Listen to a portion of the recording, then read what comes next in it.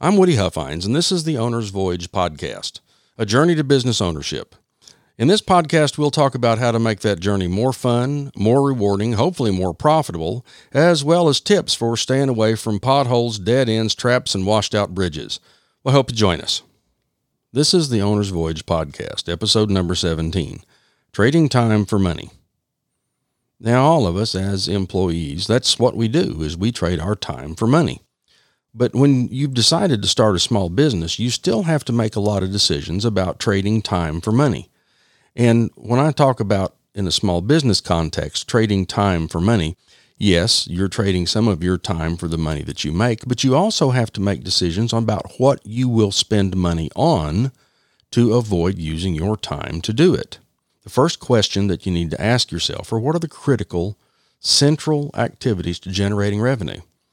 If revenue generation is the goal, and in business that generally is the goal, what activities do you need to undertake to consistently generate revenue? Because generating revenue should be what your focus is. That's where your time needs to be focused, is how to generate revenue. So let's take, for example, accounting. Now, as I've mentioned, my undergraduate degree is in accounting. And can I do accounting? I absolutely can. I've been doing accounting off and on for a long time. When I wasn't in an IT role, I was in an accounting role. So I understand how to do accounting, and I could learn how to do QuickBooks accounting, and I could take my time out of my day to do the QuickBooks accounting for my business. But the question is, should I? How much time would it take me to do accounting? And if I take that time to do accounting, what am I not getting done because I'm doing accounting? And how much would it cost to hire someone to do the accounting for me so I didn't have to? If you've ever had an economics class, one of the key concepts in economics is opportunity cost. And that is effectively the cost of opportunity. Think of time as the best example.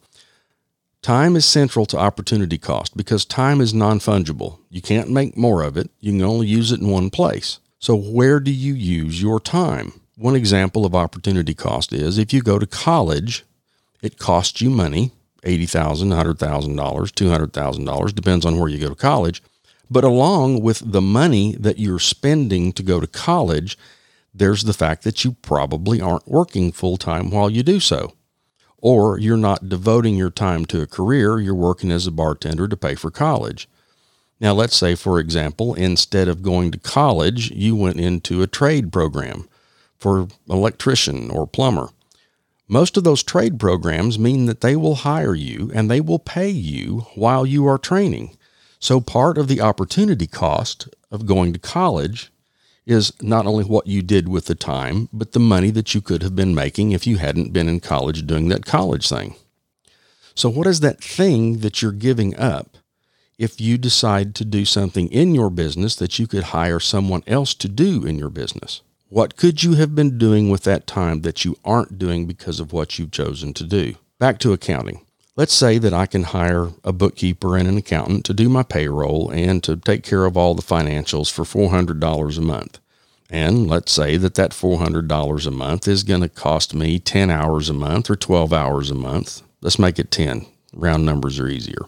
Can I, if I don't spend time doing the accounting, make $40 an hour in revenue if I spend that time generating revenue? Because if I'm sitting at my desk doing accounting, I'm not generating revenue. Can't do both at the same time. So I have an opportunity cost if I'm doing my accounting instead of hiring my accounting done. In my case, for example, even though I could do the accounting, the time that it takes has a higher opportunity cost than to have me networking, talking to small businesses, doing presentations, whatever I can do out in the community to get the name of the business out and to generate business.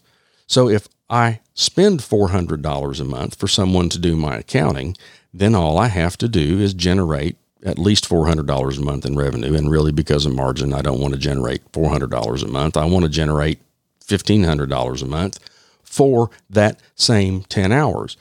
Can I generate $1,500 in revenue if I'm not sitting one day a month doing that accounting? And that's the decision that I've made, that yes, that's what I'm going to do. One of the key strategies that a lot of small business owners follow is that they do what they do well, and they hire out or outsource what they don't do well. If it's something that you don't know how to do or that you don't do well, the theory goes that you should hire someone else to do it. And generally, I do agree with that. But there's something else I think you ought to think about. Think about SEO, search engine optimization. Search engine optimization used to be a big deal before social media marketing got bigger.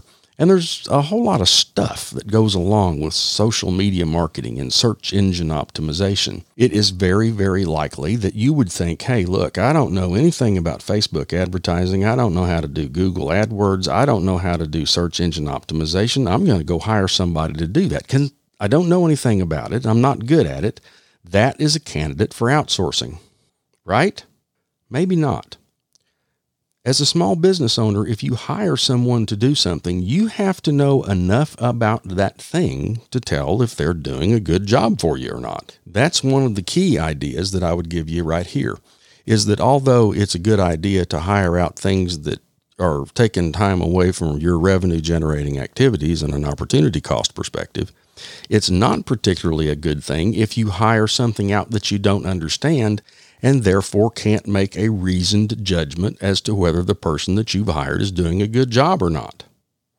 So I would suggest that while trading time for money is a good idea, one of the things that you need to understand is that if you trade time for money in all cases, you may not be getting the dollar value that you should be getting from someone, especially in a specialty like multimedia marketing. If you don't know enough about multimedia marketing to know what good numbers are for click-through rate or for cost per thousand impressions, CPM, or for conversions, or whatever the metric is that would measure the effectiveness of that marketing, if you don't have a pretty good idea of what they should generate, then you don't have a very good idea of whether they're generating what you're paying for. At the end of the day, as a small business owner, you are going to do things that trade time for money. As long as you can fill that time with revenue generating activities that fill that up and that make that opportunity cost worth it, it's all good.